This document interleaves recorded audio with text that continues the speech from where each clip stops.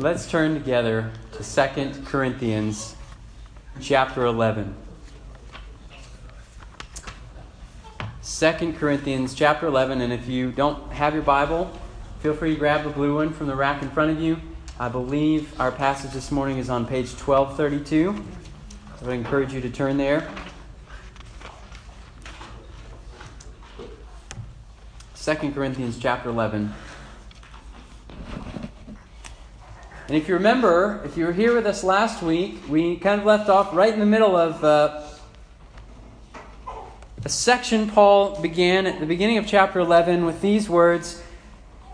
It is a sort of desperate pleading. I wish you would bear with me in a little foolishness. Do bear with me. But he never really got around to the little foolishness that he was promising us. He got sidetracked. And in the whole first half of the passage, the chapter, verses 1 through 15, leading up to our section today, Paul gives us this long preamble, a kind of introduction to explain to us why is it that he's going to engage in this foolishness. And Paul says, basically, I'm determined that with every ounce of my being, with every effort, I am even willing to go to the point of looking like an utter and complete fool, if that's what it takes to convince you that there is no other. There is no other Jesus. There is no other Spirit. There is no other gospel. You see, the Corinthians, they were scandalized by the grace and the love that characterized Paul's ministry and his message. They wanted a salvation that they could earn. They wanted one that they could purchase, that was respectable. They were being led astray by false apostles. Paul says, men masquerading about as servants of righteousness who were in fact ministers of Satan. Men who had been preaching week after week and in their words and with their actions, treating Paul with the disdain that you would give an utter and complete fool. So after showing us that everything that he's done in his life and his ministry and his teachings has been for the sake of Christ and has been only done in order to defend the gospel that was entrusted to his care, Paul says, all right, I'll wear the fool's costume if that's what it takes. And Paul, in our section today, begins to prance satirically across the stage. And he says, if I must be a fool, at least can you consider me your fool? As we watch his foolish display, I think we're left wondering who the real fool is. So if you've turned to 2 Corinthians chapter 11, let's stand together as we receive the Word of God. 2 Corinthians 11, verse 16.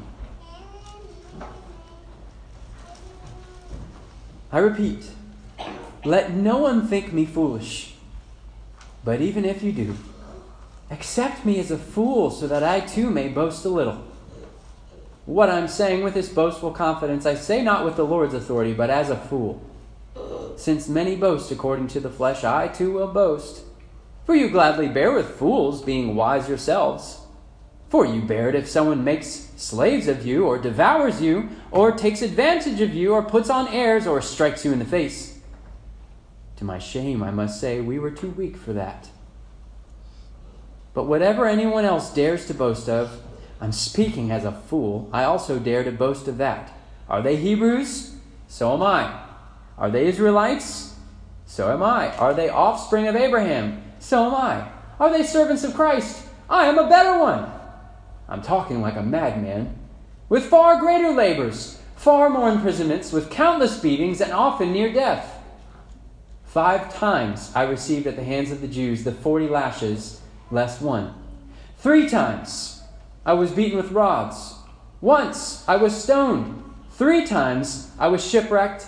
A night and a day I was adrift at sea, on frequent journeys, in danger from rivers, in danger from robbers, danger from my own people, danger from the Gentiles, danger in the city, danger in the wilderness, danger at sea, danger from false brothers, in toil and hardship through many a sleepless night, and hunger and thirst, often without food, and cold and exposure. And apart from other things, there's the daily pressure on me of my anxiety for all the churches. Who is weak and I am not weak? Who is made to fall and I am not indignant? If I must boast, I will boast of the things that show my weakness. The God and Father of the Lord Jesus, He who is blessed forever, knows that I am not lying. At Damascus, the governor under King Aretas was guarding the city of Damascus in order to seize me. But I was let down in a basket through a window in the wall and escaped his hands. Let's pray. Lord, I pray that you would confront each of us in our hearts when we are tempted to become like the Corinthians. God, I pray that you would prevail over weakness, over my weakness, that your word would press deep into the hearts of those who hear it, despite my feeble attempts. God, we pray. In Jesus' name, amen. You may be seated.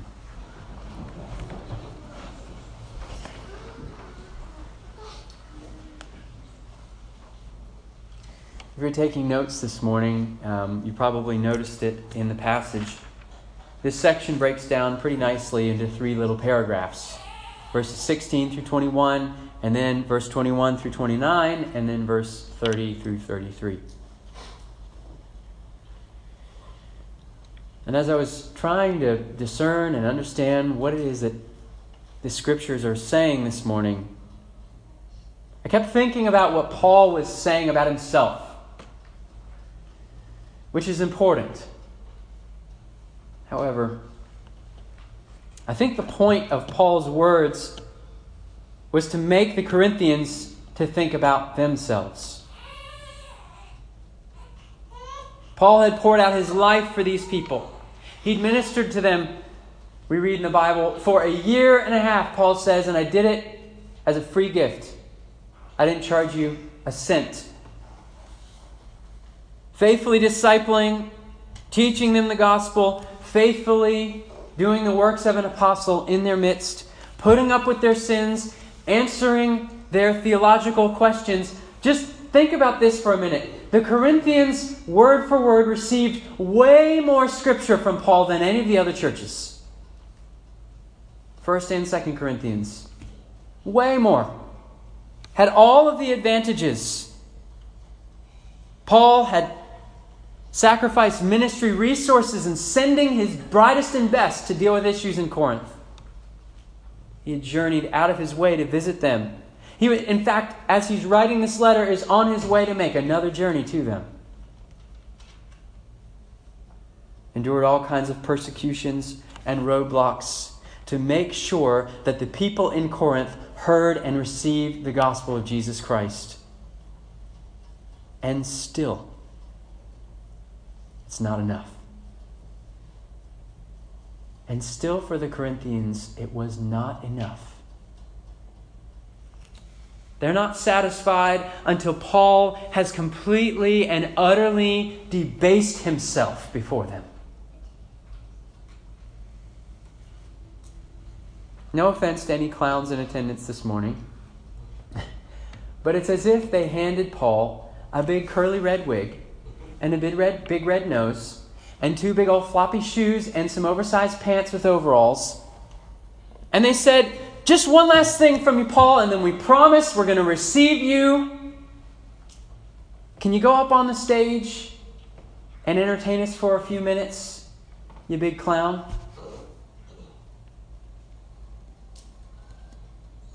And as Paul suits up and takes the stage and begins to act and mutter like a complete fool for the Corinthians, we look at this sad display of what the Apostle Paul is willing to do in order to convince us to believe.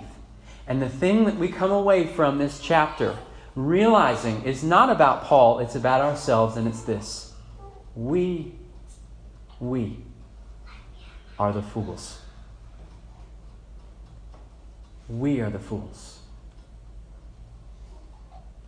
for so many reasons.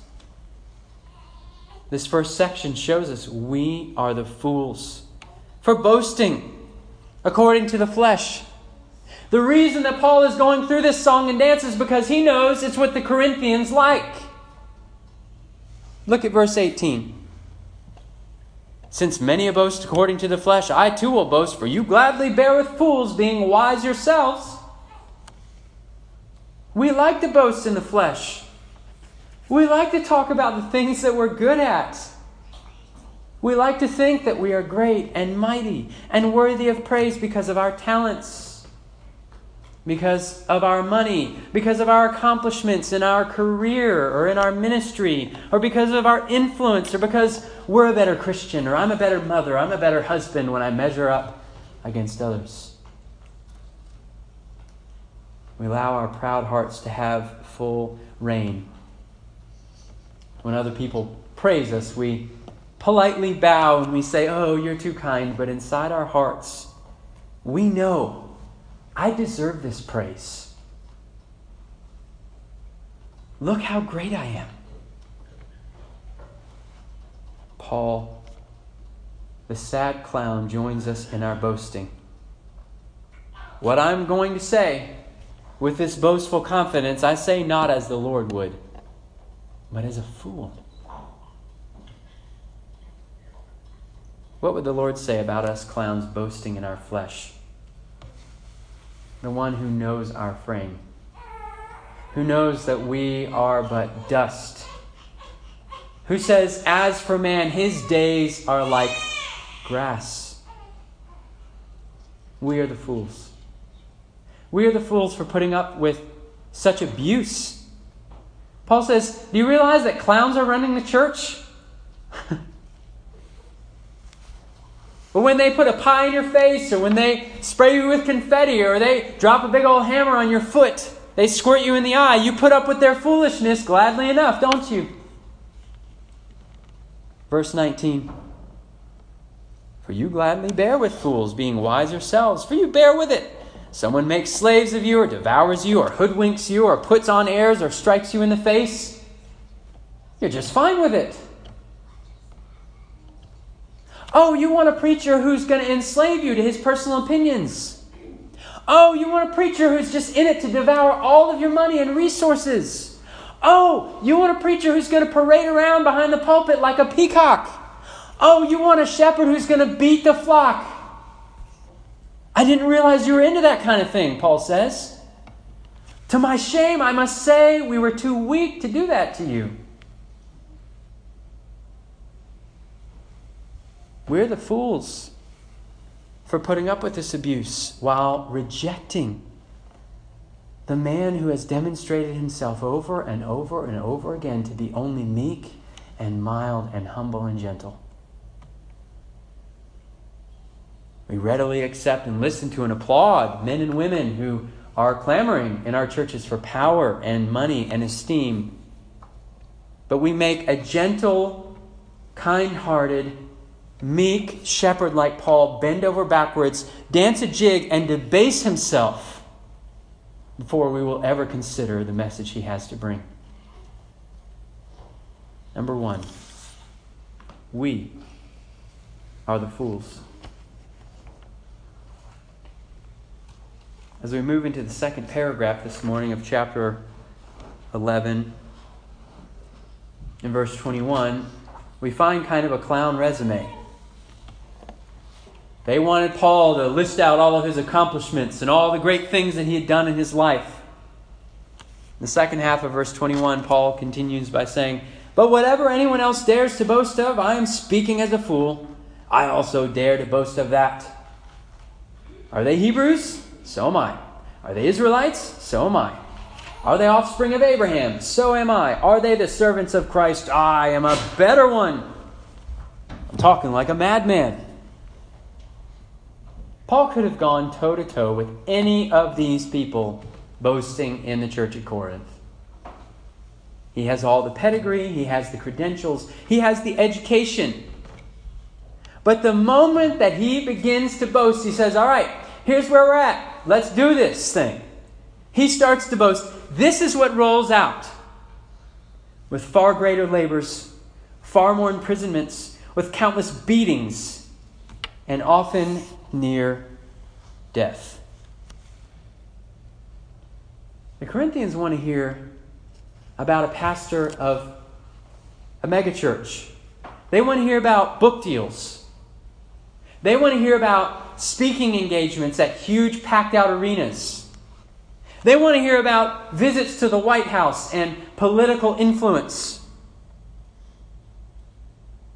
Paul pulls the rug out from under them and says, if you think that being the superior servant of the Lord Jesus Christ is about comfort and living a comfortable life, he says, then you are certainly a fool. Number 2, we are the fools. We're the fools for expecting a comfortable life. Are you a servant of Christ? Paul says. I bet you I'm a better one. I just have a feeling I'm a better one. Paul was the most qualified, the most dignified, the most educated, the most righteous Christian who has possibly ever walked the earth. And if this is what he expected, great labors, great imprisonments, countless beatings, many near-death experiences, we are fools to expect different. These super apostles, these celebrity pastors, telling the Corinthian church that Christianity, man, it is all about ease. It's all about how Jesus makes your life more prosperous, how he gives you more wealth and health. Have we forgotten what happened to the perfect, righteous, holy, God-pleasing man, Jesus Christ, whenever he came and graced us with his presence on this earth? At the end of his perfect life, the eternal Son of God, the highly exalted King of Kings and Lord of Lords, was hung on a cross in humiliation and suffering, dying under the eternal wrath of God.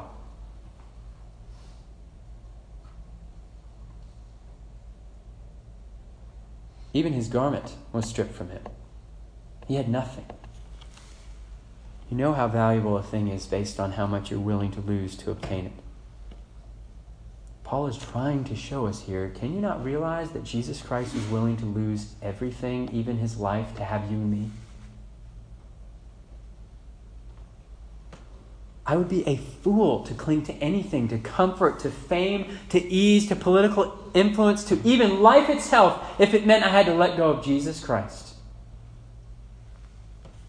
We are the fools who don't want to let go of this world in order to cling to him.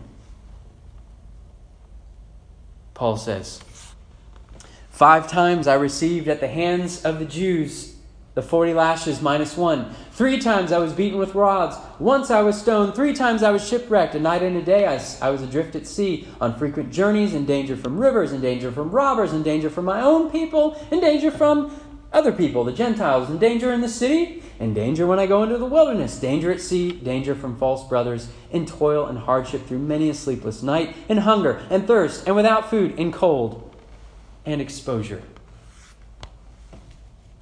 You know, to be honest with you, the first couple of times I read through this list, I started to feel pretty bad for myself, because I was like, you know what, Paul, I'm right there with you. Life is tough. I'm struggling. And I start to catalog in my mind all the hard things in my life. You know, I haven't literally been beaten with rods, but, you know, life's been beating me down lately, and work is stressful, and it's hard. You know, family and the people are sinning against me, and blah, blah, blah. On and on in our minds. We often look at these kinds of passages and we think of ourselves as Paul. We're the ones suffering. We're the ones with the worst lives who are just grinning and bearing it, and everyone else is doing well, but we're just having it so rough. Continually sacrificing, continually pouring out, continually being crucified for others. But I realized something, and it's really bad news for me and for you. We're not Paul. We're the Corinthians in this whole scenario. We're the foolish Corinthians. We are the fools with a martyr's complex. Here's Paul, who's actually being stoned. Here's Paul who says, no matter where I turn, whether I'm at sea, in the city, whether I'm in the wilderness, it doesn't matter where I go, my life is under constant threat. People are literally trying to kill Paul in every city he goes to. There's almost no skin left on Paul's back from the 5 times he's been whipped 39 times. Paul says, people see me, and they literally go into the road and pick up rocks and sticks and come running at me. Sometimes I have no clothes to wear, no food to eat, no water to drink. I've been shipwrecked 3 times. We are the fools who want to pretend that our life is even remotely close to the suffering of Paul. And that's not even the point. The point is this: whatever gain I had, I count as a loss for the sake of Christ. Indeed, I count everything as a loss because of the surpassing worth of knowing Christ Jesus my Lord. For his sake, I will willingly, gladly suffer the loss of all things, count them as rubbish in order that I may gain Christ.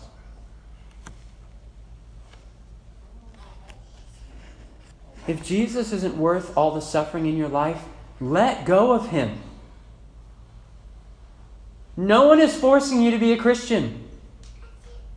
If the suffering isn't worth it, let go. If Jesus is the cause of all the hardship in your life and you don't think it's worth it, you don't think he's worth it, you can quit being a Christian and walk out the back of this door free of your suffering forever.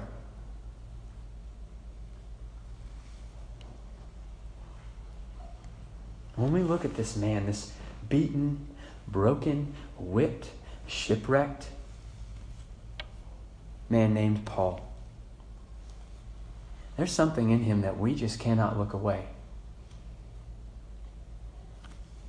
God has put the gospel's value, God has put the value of our Savior Jesus Christ on public display in the man of the Apostle Paul. Look at how much this one man is willing to suffer for the sake of Jesus Christ. How much value must the gospel have if Paul has endured this much? The gospel has to be true. No one in their right mind would do all of this, would endure and persevere through this kind of suffering for a lie. We are the fools with the martyr's complex, not realizing that whatever suffering has come into our life, whatever God may take from us, is just meant to cause us to hold on to Jesus even more tightly. If you look at this resume of all the things that Paul suffered, I wonder which one you would say is the worst. Which one is the one you say, I could do that one, but not that one?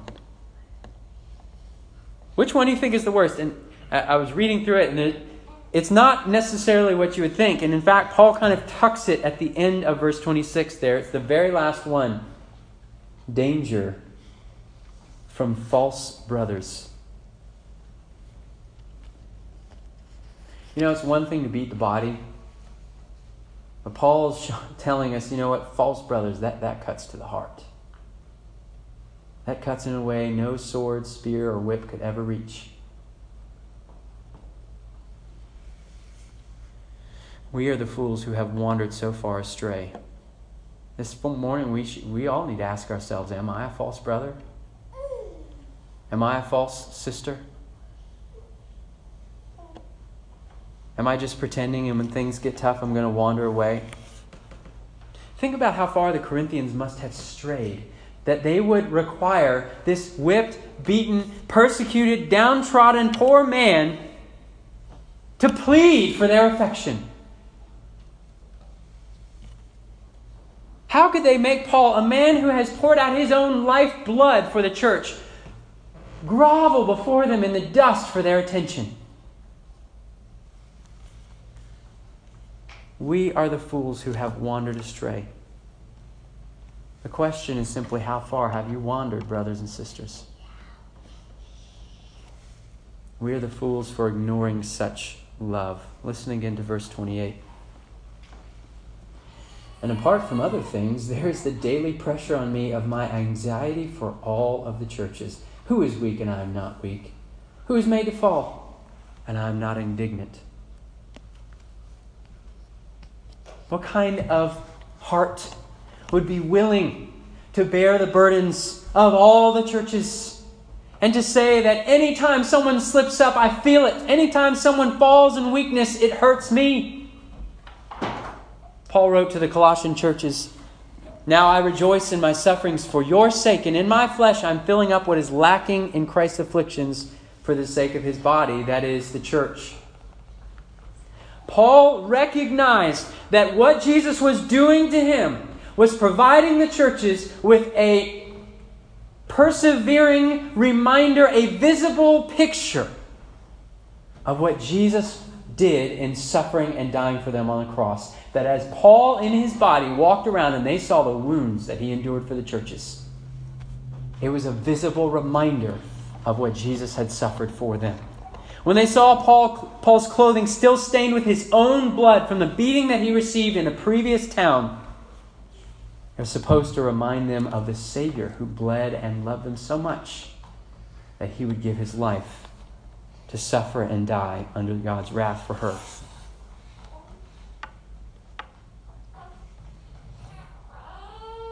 And the love of Paul, it drove him to feel constantly anxious for the churches, which we know must have resulted in all kinds of profuse prayers in Paul's prayer closet, only reminds us of what the writer of Hebrews tells us, that the one who is able to save us to the uttermost, those who draw near to God through him, always lives to make intercession for them.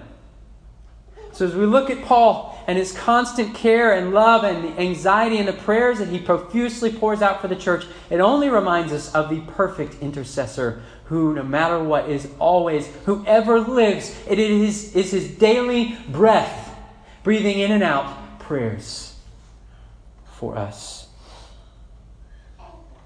We are the fools who could ignore the love of such a Savior. How can you wander from that kind of a Savior? How can you wander astray? Why will you not come to that kind of a Jesus?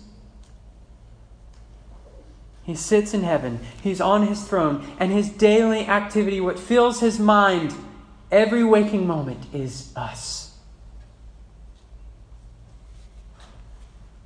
How long will you wander from him?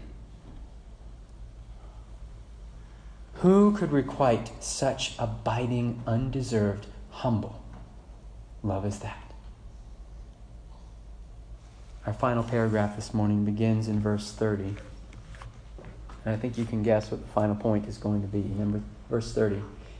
"If I must boast, I will boast of the things that show my weakness." Do y'all remember the story when Jesus and his disciples were walking in the way? And Jesus hears them, and they're arguing with each other about who is the greatest. And one of them even has the audacity to come up to Jesus and ask him, "Who's the greatest in the kingdom of God?" And you can just picture him kind of waving his hand to say, which among us 12 will you choose? Jesus walks over and he grabs a child. And he says, "Truly I say to you, unless you turn and become like children, you'll never enter the kingdom of heaven. Whoever humbles himself like this child is the greatest in the kingdom of heaven." I think Paul took Jesus' words to heart. You want me to boast? I'm only going to tell you more things that make me seem even more weak than you think I already am. Paul's third point this morning, we are the fools. We are the fools who boast about strength when it's weakness that shows the power of the gospel. It is the one most broken by the gospel who wins the competition. A fool thinks he is strong before the gospel. You see, the gospel is the good news that even though you were dead, even though you were a heartless rebel, even though you were enslaved to sin, had no power to free yourself, Even though there was a debt over you, which you could never pay in an infinite number of lifetimes. Even though you could not save yourself, indeed didn't even think you needed saving, God, in His great love with which He loved us, sent His Son to humble Himself to serving us by laying down His life on a cross, being mocked and jeered at like a fool before the whole world, humbly accepting death and punishment and the wrath of God in our place. But you see, the gospel is only good news to people who are weak enough to receive it. Repentance is not admitting our great strength. Repentance is admitting our great and utter weakness. Faith is the empty hands of a child, begging, pleading. We are fools to boast in strength when we stand in the presence of Jesus, our Savior. And finally this morning, we are the fools who do not trust God. Verse 31. The God and Father of the Lord Jesus, He who is blessed forever, He knows. He knows that I'm not lying. At Damascus, the governor under King Aretas was guarding the city of Damascus in order to seize me. But I was let down in a basket through a window in the wall and escaped his hands. Do you know why Paul cites that instance of persecution in Damascus? That was the very first thing that happened to Paul after he became a Christian. Paul's on his way to Damascus. Paul encounters the risen Savior, converted miraculously. He goes into Damascus. He gets baptized. He begins to preach. And immediately, persecution. Immediately from that moment on, Paul's life was in threat of death. Constantly. Paul's new life in Christ from beginning to middle to end was one long timeline of trusting that if God didn't protect him, he was dead tomorrow. Paul says, you know what? Even if no one else knows, God knows, and I trust Him.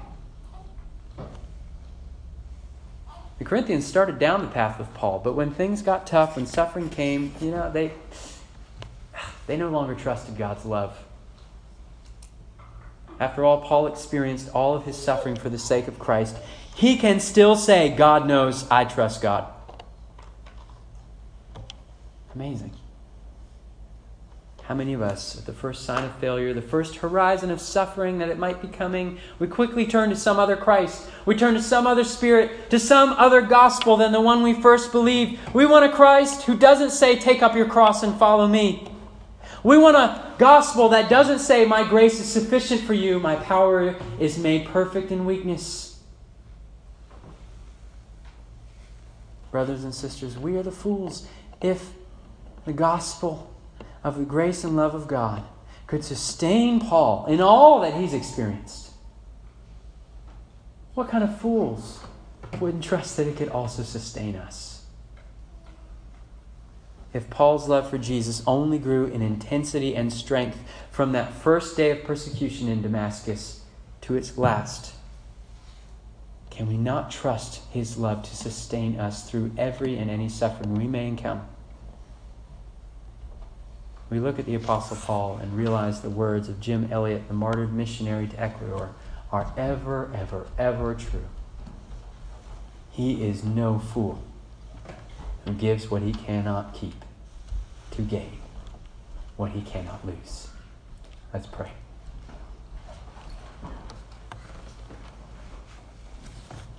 Lord Jesus, as we receive the encouragement of the Apostle Paul, we thank you that he was willing to stoop so low as to serve fools like us. We thank you more than that, Lord Jesus, that you are willing to endure the shame of the cross so that we could be your sheep. We pray that we would give up the folly of clinging to this world so that we could hold on to you with all our might. And Lord Jesus, we know when our faith is weak, we trust that you will hold on to us. In Jesus' name. Amen.